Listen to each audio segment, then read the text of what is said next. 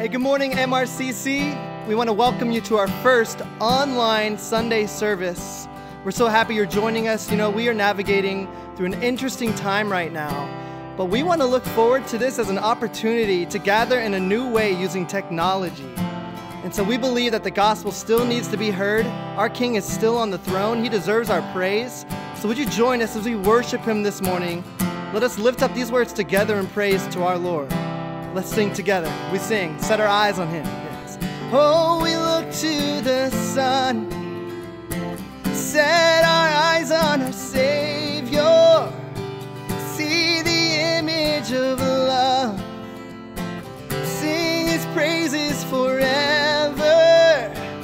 Oh, we look to the sun. Yes, God, we set our eyes on you, Lord.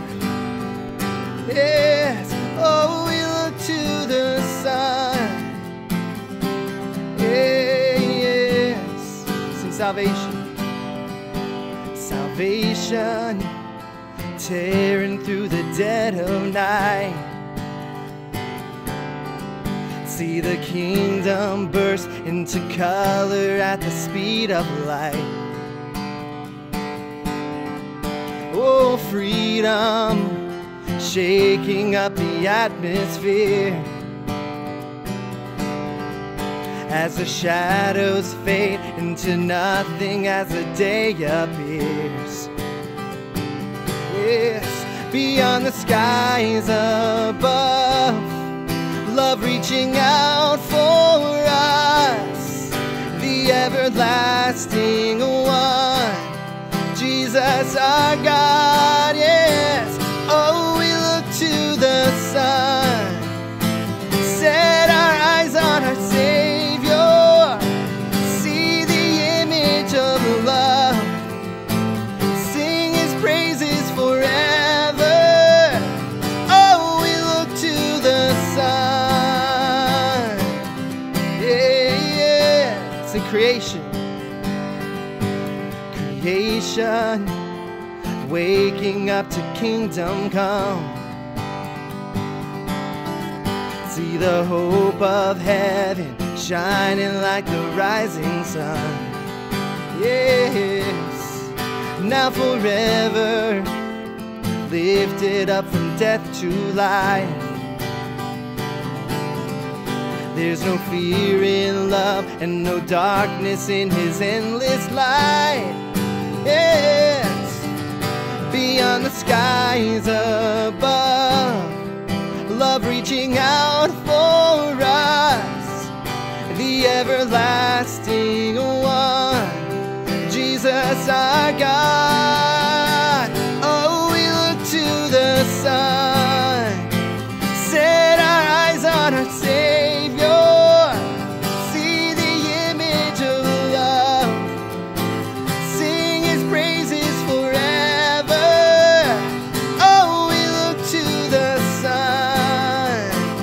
We set our eyes on you, Jesus. Oh, we look to the sun. Yeah, yeah. We just sing beyond the skies.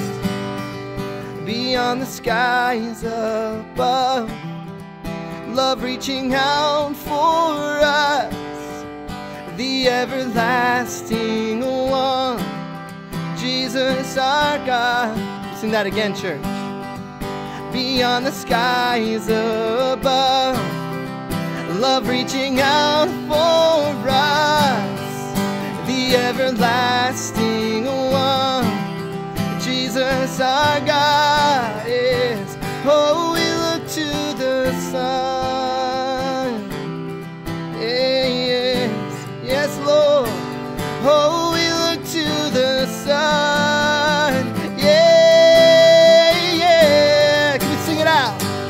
Oh, we look to the sun, set our eyes on our Savior, see the image of love,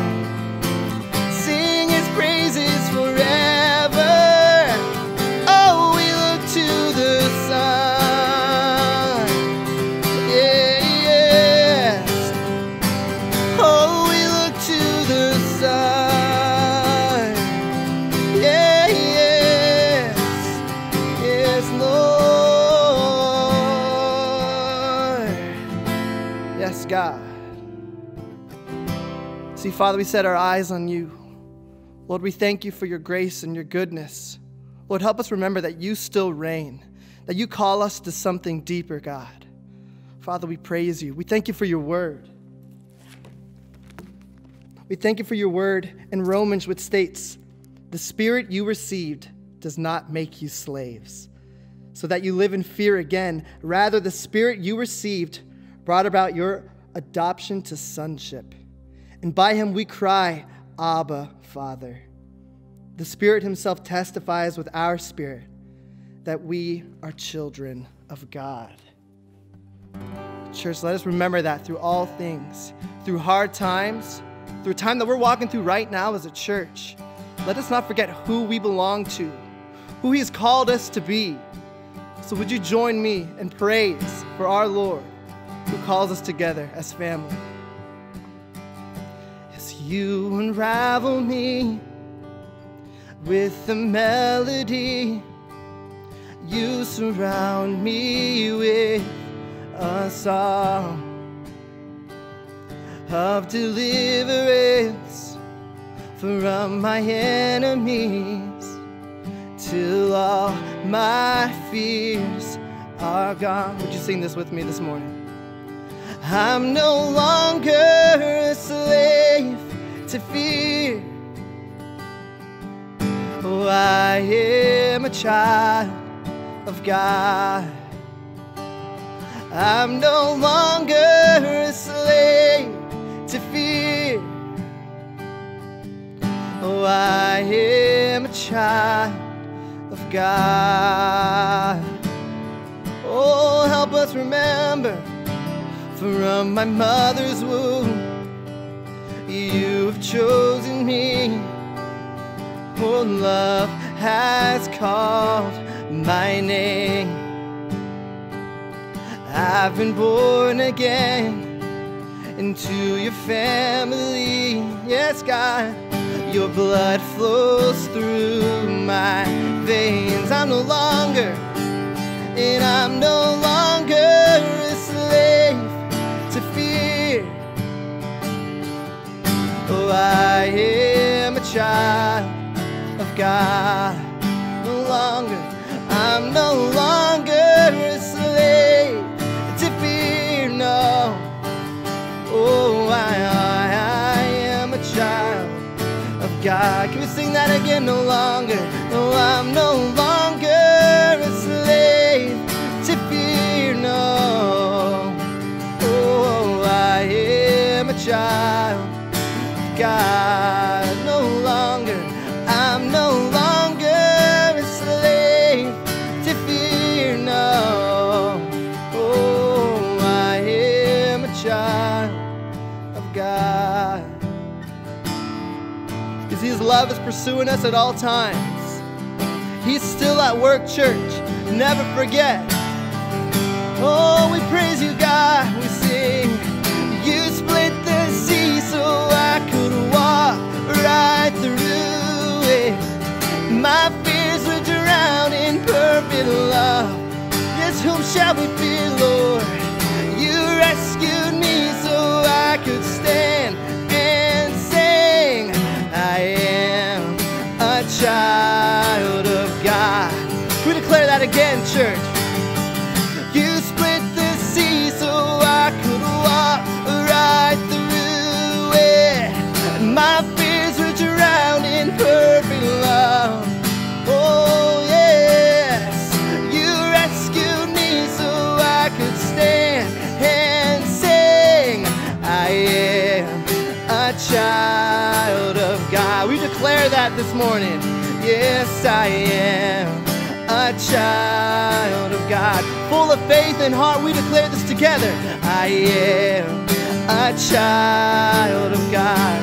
Just one more time. Yes, I am a child of God. Yes. Because Father, with your goodness, with your spirit, Lord, whom shall we fear? God, help us to remember who reigns, who's at work, who's in control, who's our constant. God, you are faithful. We declare your goodness this morning. We thank you for your presence, and we worship you. In Jesus' name, amen. Amen, church. Thank you for worshiping with us this morning.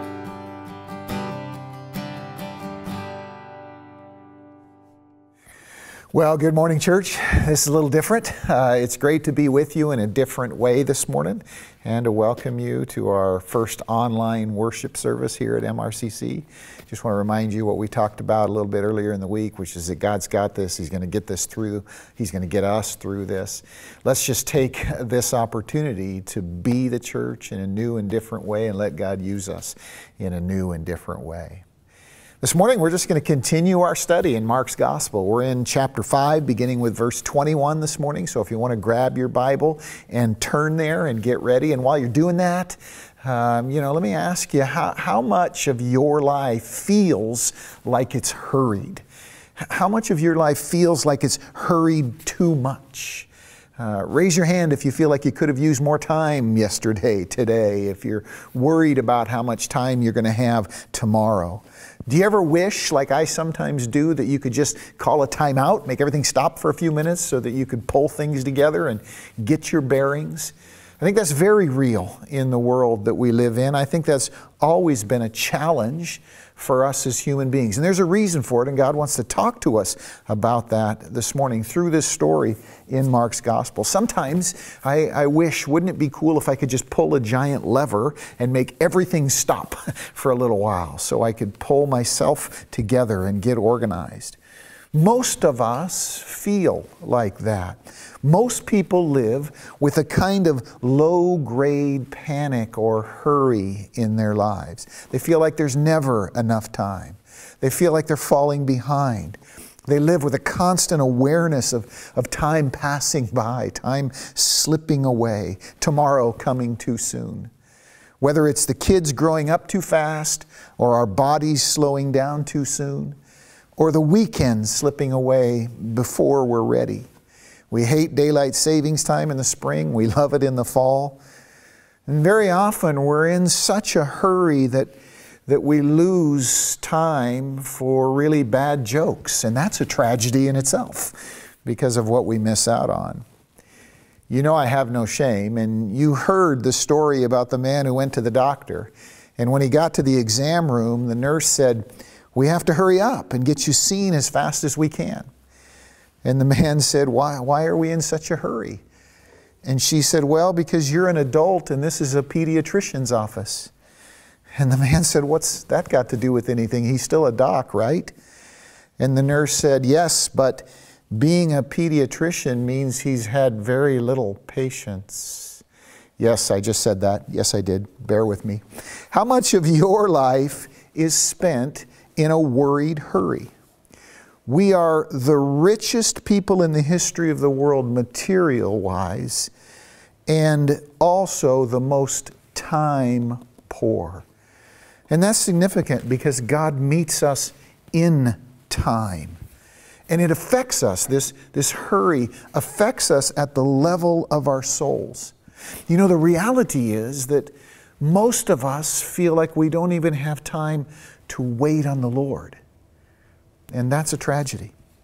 The psalmist says in Psalm 27, verse 14, "Wait for the Lord. Be strong and take heart, and wait for Him." The prophet Isaiah declares, "Blessed are those who wait for the Lord." And the King James renders Isaiah the prophet in chapter 40, verse 31 this way, "They that wait upon the Lord shall renew their strength. They will mount up with wings as eagles. They shall run and not be weary. They will walk and not faint." What a promise for this time we're going through. God is calling on us to wait on Him. Something that we have a hard time doing if our worry turns us into people who always hurry. You know, here's the reality. Your soul and mine is not made to hurry. It was never designed to race deadlines, to race traffic, to race death. Your soul is made for eternity, unlimited time. It's meant to thrive in timelessness. Just like creation itself, your soul was made to last forever. and to do so unhurried by worry, like the mountains and the stars and the oceans do, like saints do, like people in love do, like Jesus did. Someone who was never in a hurry. Our Lord, the one we follow, the one we call Savior and Master, was never in a hurry. And God wants to talk to us about that reality this morning. What would you be willing to trade for an unhurried life? There's something to think about.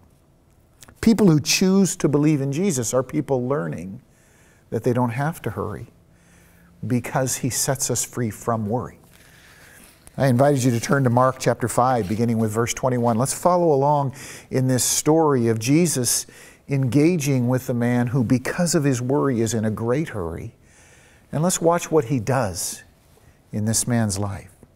The Scripture tells us, Mark chapter 5, beginning with verse 21, when Jesus had again crossed over by boat to the other side of the lake, a large crowd gathered around Him while He was by the lake. Jesus knew all about the hustle and bustle, the pressure of crowds, the pressure of expectations.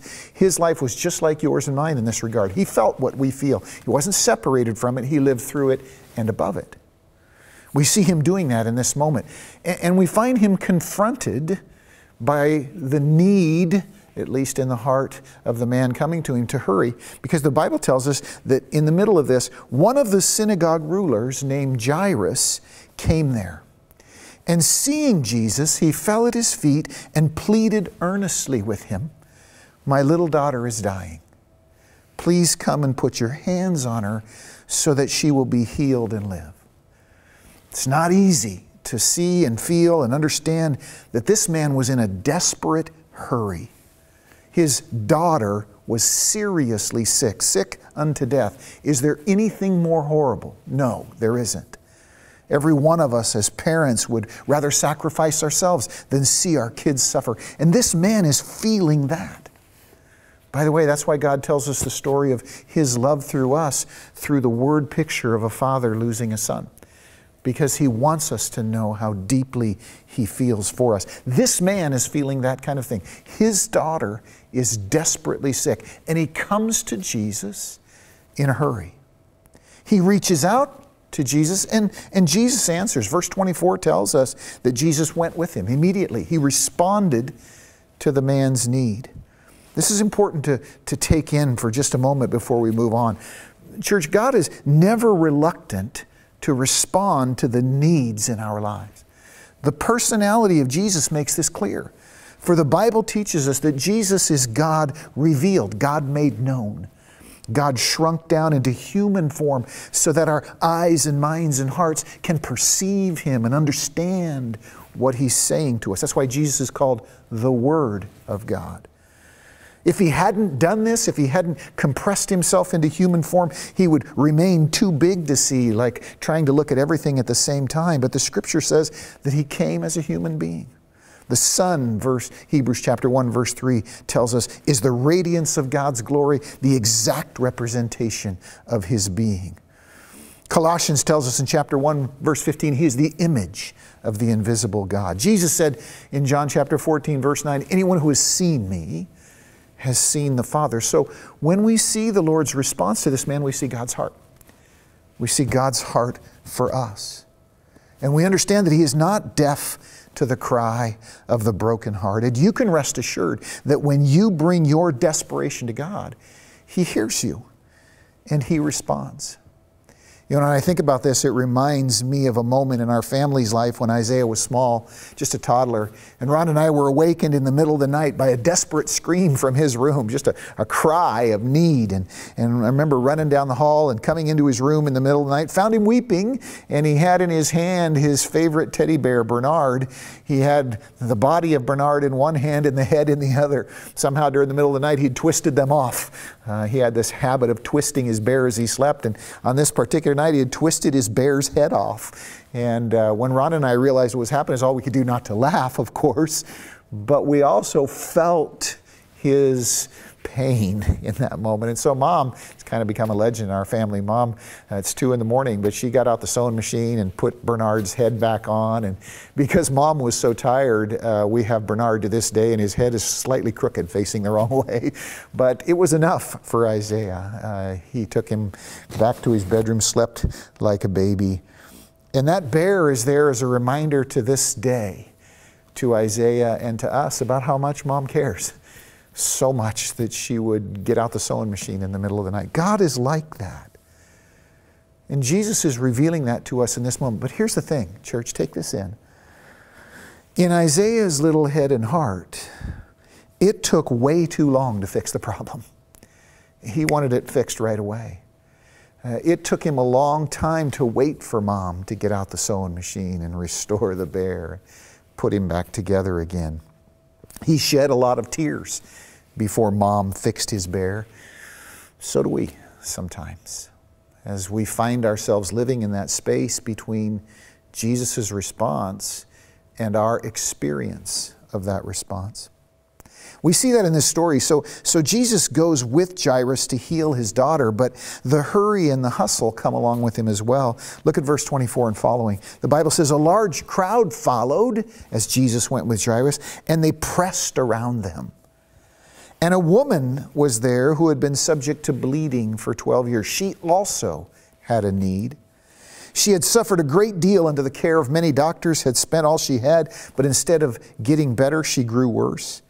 When she heard about Jesus, she came up behind him in the crowd and touched his cloak, because she thought, if I just touch his clothes, I will be healed. Immediately, her bleeding stopped, and she felt in her body that she was free from her suffering. Now, let me pause for just a moment here and also point something out to us, and that is that even when you come to God timidly and secretly, approaching him from the backside, so to speak, because you're afraid or ashamed, or maybe you're just an introvert in a crowd, he is still there for you. All he is looking for is your willingness to come to him. The gospel is less a test of some mystical faith, and it's a test of your willingness to be honest with God. And this woman was in this moment. But that's when this story takes a gut-wrenching turn as far as Jairus is concerned. Remember, he's in a hurry. He's got to get Jesus back to his house ASAP because his daughter's life hangs in the balance. But instead of hurrying, Jesus slows down. Jesus turns to a different issue. Look at verse 30. At once, Jesus realized that power had gone out from him, and he turned around in the crowd and asked, "Who touched my clothes?" Maybe if you have your Bible, you underline that phrase, he turned around. Because imagine how that felt to Jairus in that moment. He's in a hurry. He thinks things have to happen now.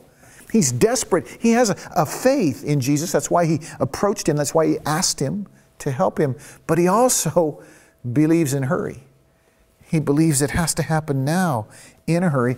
And in the middle of that, Jesus stops moving.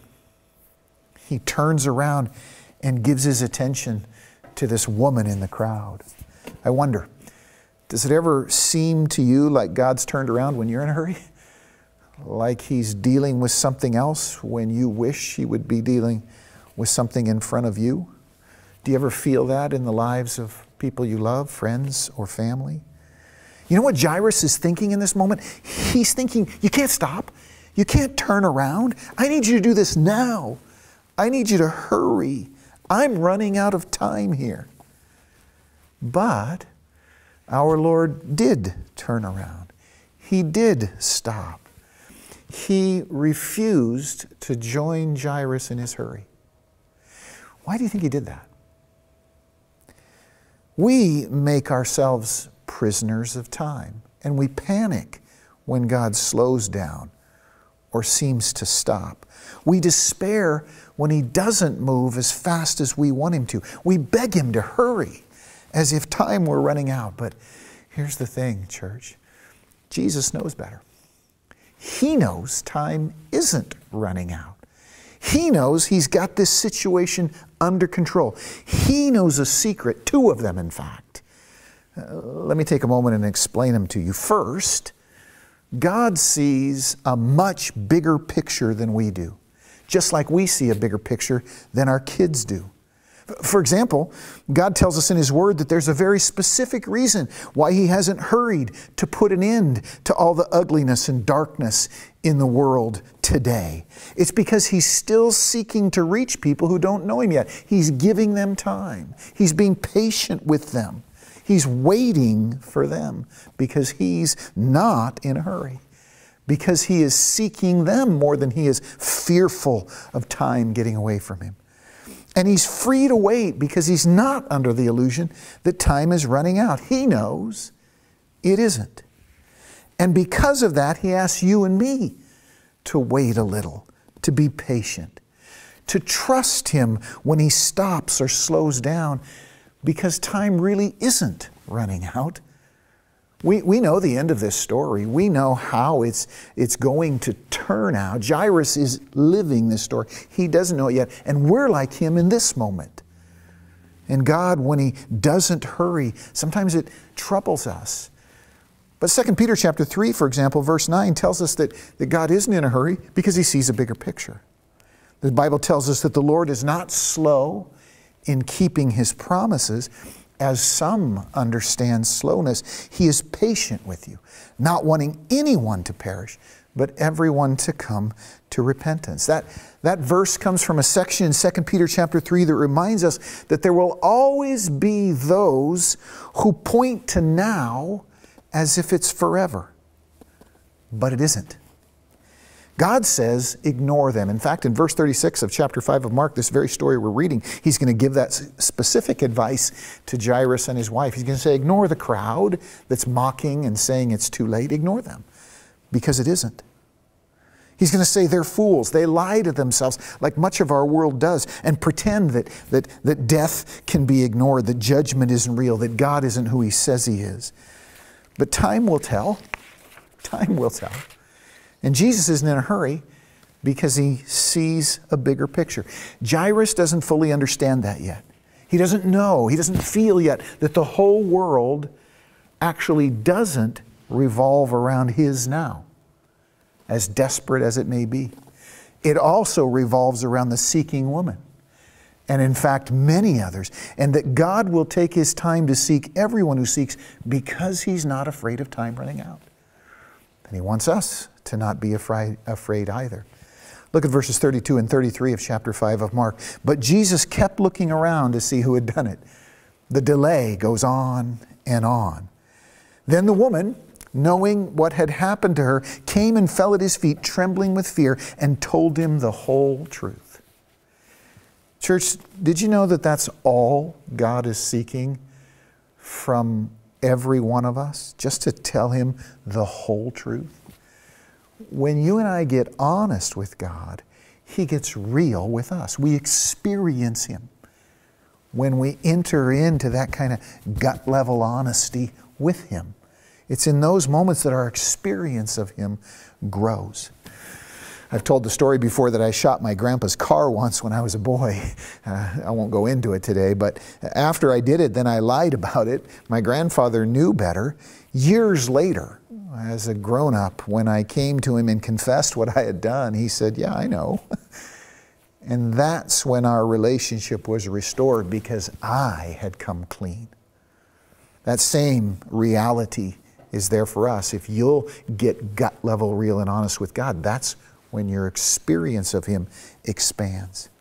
The Bible tells us in 1 John chapter 1 that if we claim to be without sin, we deceive ourselves and the truth is not in us. But if we confess our sins, He is faithful and just and will forgive us our sins and purify us from all unrighteousness. If we claim we haven't sinned, we make Him out to be a liar, and His word has no place in our lives. He's just looking for that honesty. Now, this woman hasn't sinned, but she also hasn't been honest. Now she is. And that's what Jesus was seeking all along. Verse 34 tells us, He said to her, daughter, your faith has healed you. Go in peace and be freed from your suffering. She was already freed from her physical suffering, but now she's freed from that neurotic sense of disconnect that's in every one of us ever since Adam and Eve, until we are real and honest with God. That's the first secret, is that God sees a bigger picture. But there's another secret that Jesus knows that Jairus doesn't know yet, and that's that Jesus, hear me now, church, is much more than a healer. Imagine Jairus in this moment desperate for God to hurry because he thinks of him as if the greatest part of who he is his power to heal. But his power goes much further than that. Hurry, which doesn't recognize that, can make us despair. And that's what happens in verse 35. Catch this moment. Talk about a poignant moment. Talk about an emotional moment. The Bible says, while Jesus was still speaking to the woman he'd stopped for, to the woman he turned around to, while he was still speaking, some men came from the house of Jairus, the synagogue ruler. And here's what they said: your daughter is dead. It's too late. You didn't hurry enough. God didn't move fast enough. Your daughter is dead. And then listen to what they say. Why bother the teacher anymore? Sometimes we feel like that. Sometimes we say to ourselves, the circumstances have gone to the point, why bother? We think of God's power as being limited to certain parts of our lives. And when He doesn't move fast enough in the power we think He has, then we can come to this place of despair. Jairus is brought face to face with that kind of moment. Try to put yourself in his shoes. How would you feel? You had gone to Jesus, you were trying to get him to your house, you were trying to get him to hurry, he wasn't hurrying, and then your neighbors, your friends arrive and they say, it's too late. The reality is, you and me might be tempted in that moment to say, why bother? I hear people say, why bother, like that all the time. They say it about their marriages. They say it about their friendships, or their dreams, or their kids. Sometimes they say it about their church, or their nation, or their world. Or they say it about themselves. Or they say it about life itself. Why bother? But that's because they don't know Jesus as He is yet. They think of Him in a limited way. They do not recognize that they're talking to the Son of God, God the Son. The Scripture tells us that in verse 36, Jesus did something I love. The Bible says, ignoring what they said, Jesus told the synagogue ruler, don't be afraid, just believe. What do you think went through Jairus' head and heart when he heard Jesus say that? The unbelieving crowd laughed at him. Verse 40 tells us explicitly that they laughed to his face. Much of the world around us laughs when we grab hold of that promise that Jesus gives us.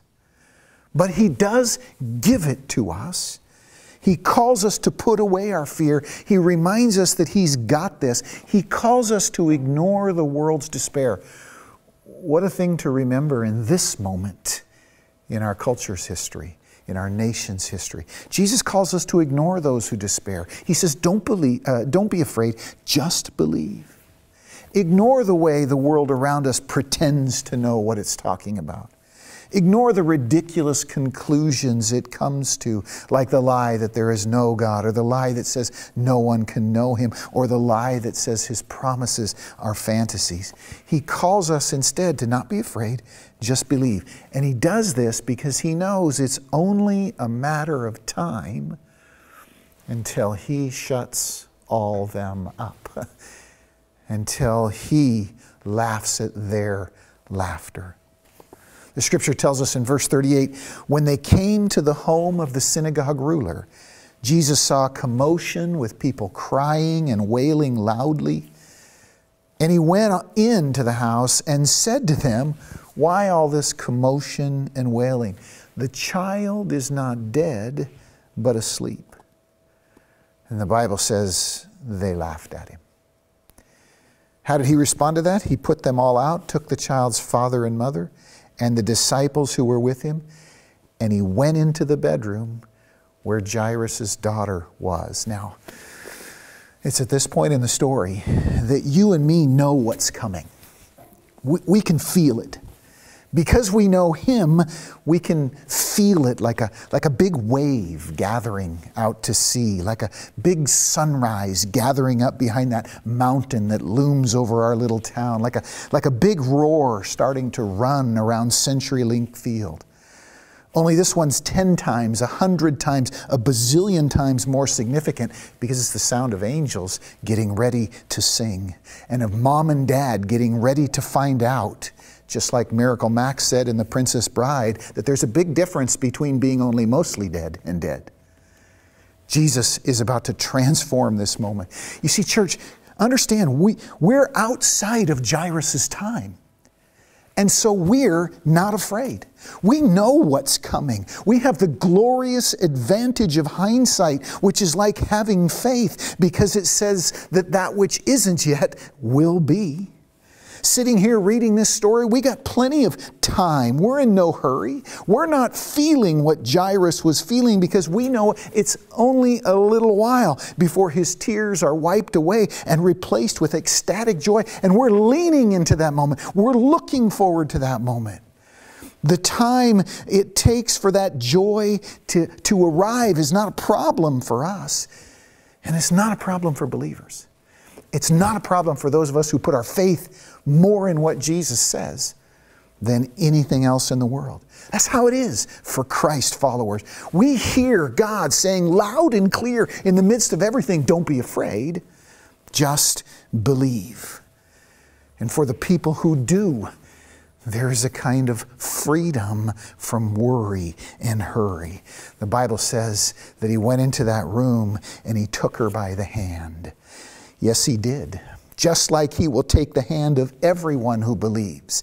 Isaiah Lund and Lincoln Person and Caleb Graham and your mom and dad and my praying Baptist grandmother and your crazy Pentecostal uncle and Della Stiglmeyer and anybody else you and me can name, including you and me. Everyone who trusts him will be taken by the hand when the time is right.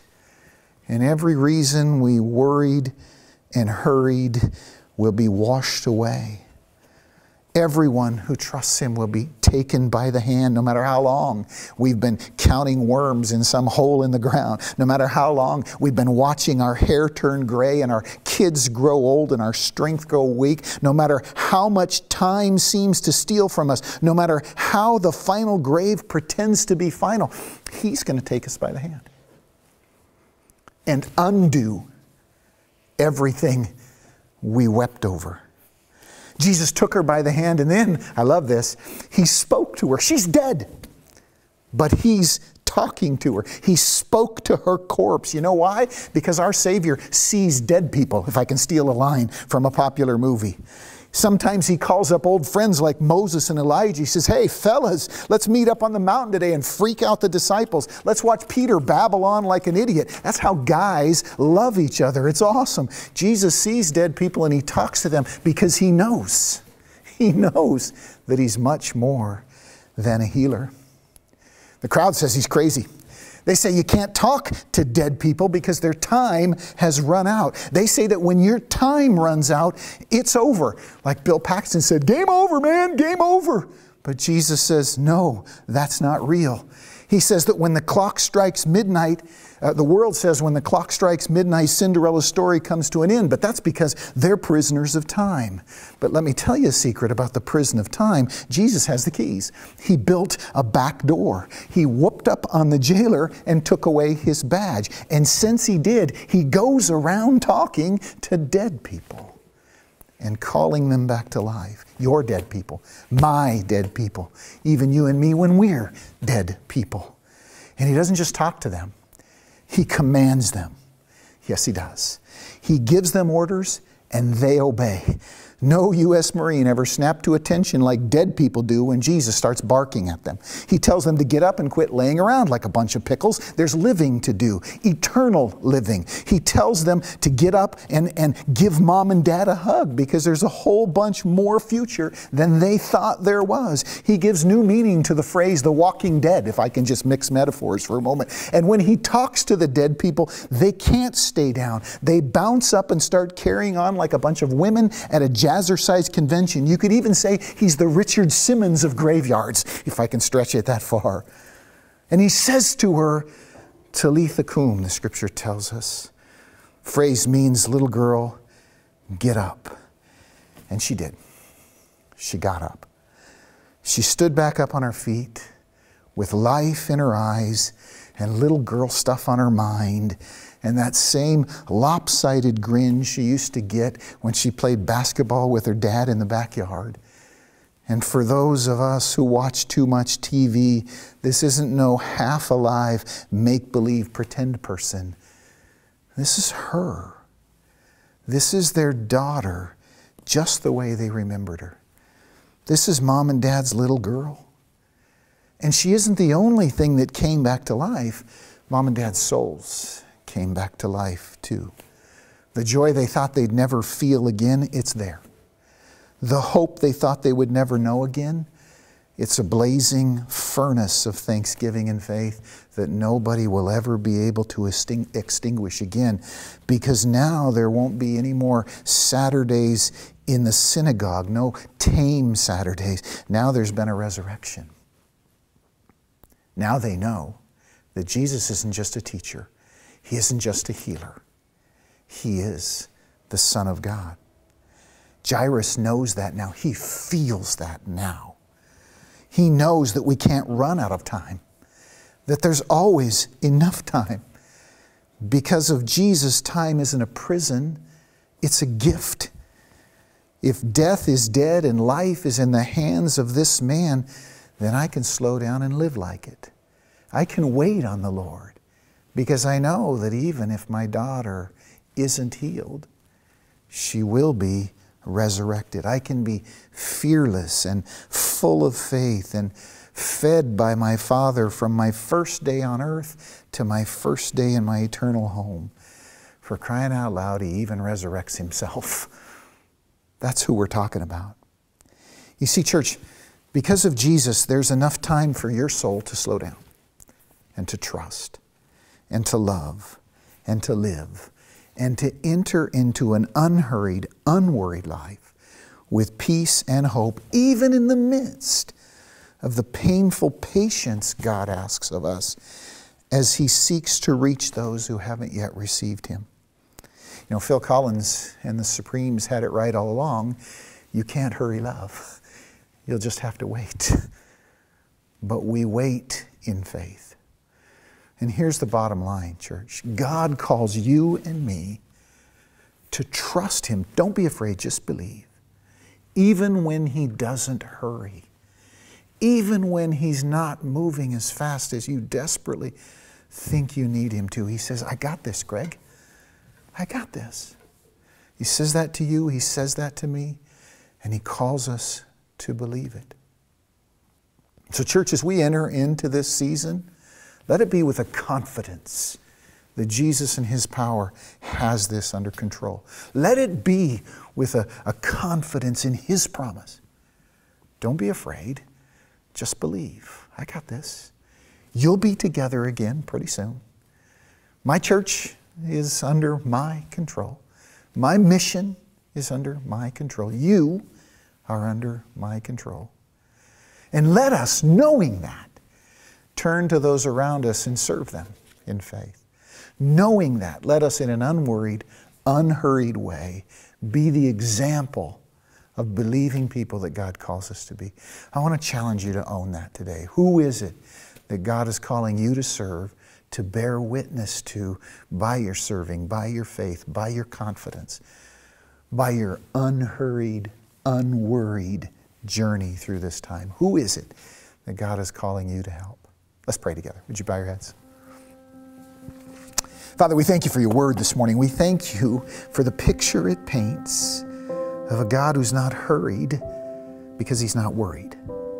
God, let us feel that. Let us enter into that. Let us hand over to You the things we want You to hurry over and wait on You instead. Like Your word says, blessed are those who wait on the Lord. Make us a people who wait on You, God. Holy Spirit, I pray you'd invade every home, every room where your church is gathered this morning, and plant in us a confidence in you that will carry us all the way through these next few weeks and way beyond it. Lord, remind us that your invitation is to seek first your kingdom and your righteousness, knowing that everything else will be taken care of. God, lead us as we seek to seek your kingdom in our neighborhood, in our workplace, in our school, right where we are in the middle of this. We pray for that. Send us there full of faith. We ask it in Jesus' name. Amen. Church, I'm going to give the benediction and just trust that you're standing. Now may the love of God the Father, the grace of the Lord Jesus Christ, and the fellowship of His Holy Spirit go with you throughout this week. Go with God. Tell someone you love them. See you next week.